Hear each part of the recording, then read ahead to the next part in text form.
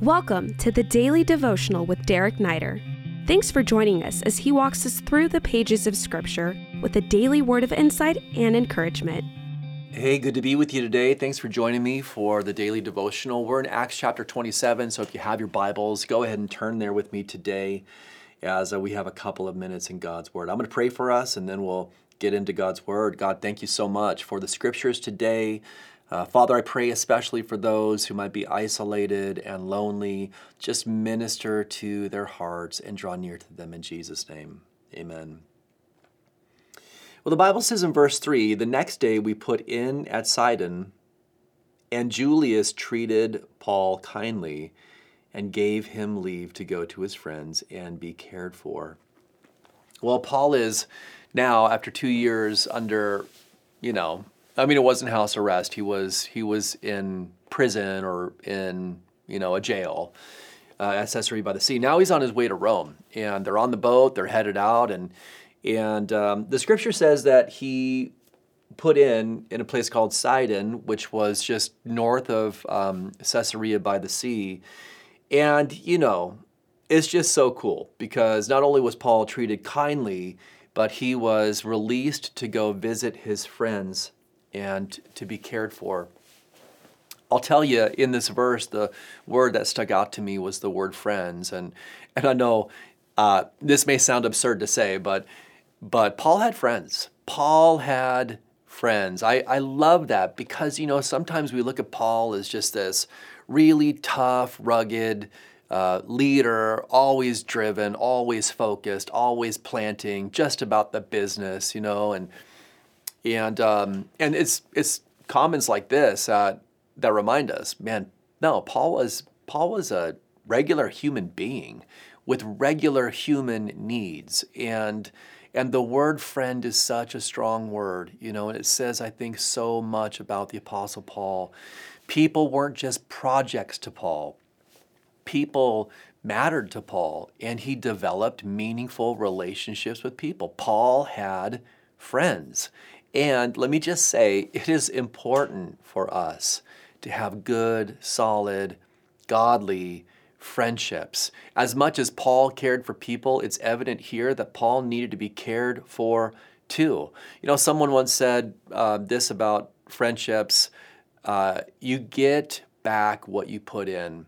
And I think that that's true. Sometimes, where we can be in a place where it's like, man, I don't have any friends, and no one does care about me, and no one does think about me. And there are moments where we have to ask ourselves the hard questions, well, have we been friendly?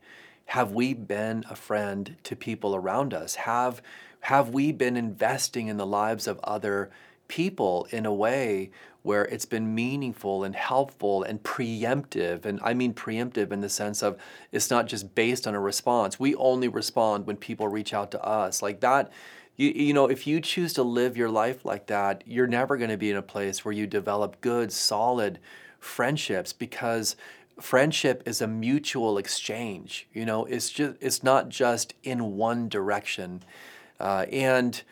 And so for some of us, we may be super driven and we never give time to friendships. Well, guess what's going to happen? We won't have friends.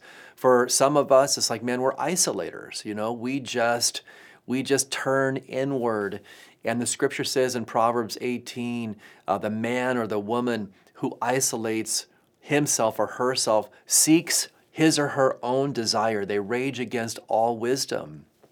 Man, that's a strong verse. And, that temptation we may have to turn inward, that verse helps us to press beyond that, and to really, to turn outward and to invest in the lives of other people. Of course, remembering that the greatest friend of all is Jesus, right? The greatest friend that you can have is the Lord.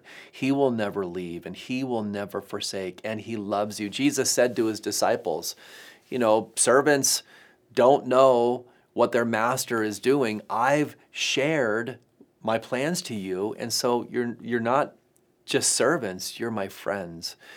I want to encourage you today with two things. Number one, be building that strong friendship with the Lord, right? Be Be building that up. Remember that there is one in your life who will never leave you or forsake you. And so learn to walk with him. That's what you do with a friend. You walk with them. You go through life with them. Do that with the Lord. And the second thing I would encourage you with is this: be preemptive today as a friend. I mean, think creatively about how you can reach out to somebody who's in need. Don't wait for the text. Don't wait for the phone call or the email.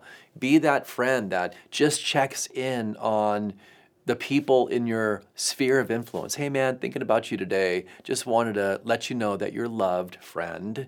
And is there anything I can do or pray for you for? Be that friend today, and I'll tell you what, man, it'll be a boomerang effect. It will come back to you 100 times. God bless you. We hope this podcast has ministered to you.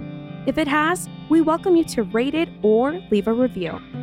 If you would like to stay connected with Pastor Derek Neider or find many more teachings, please visit awakenlv.org. Click Visit and then choose Pastor Derek Neider. These links are also in this episode's description. Until next time, God bless you.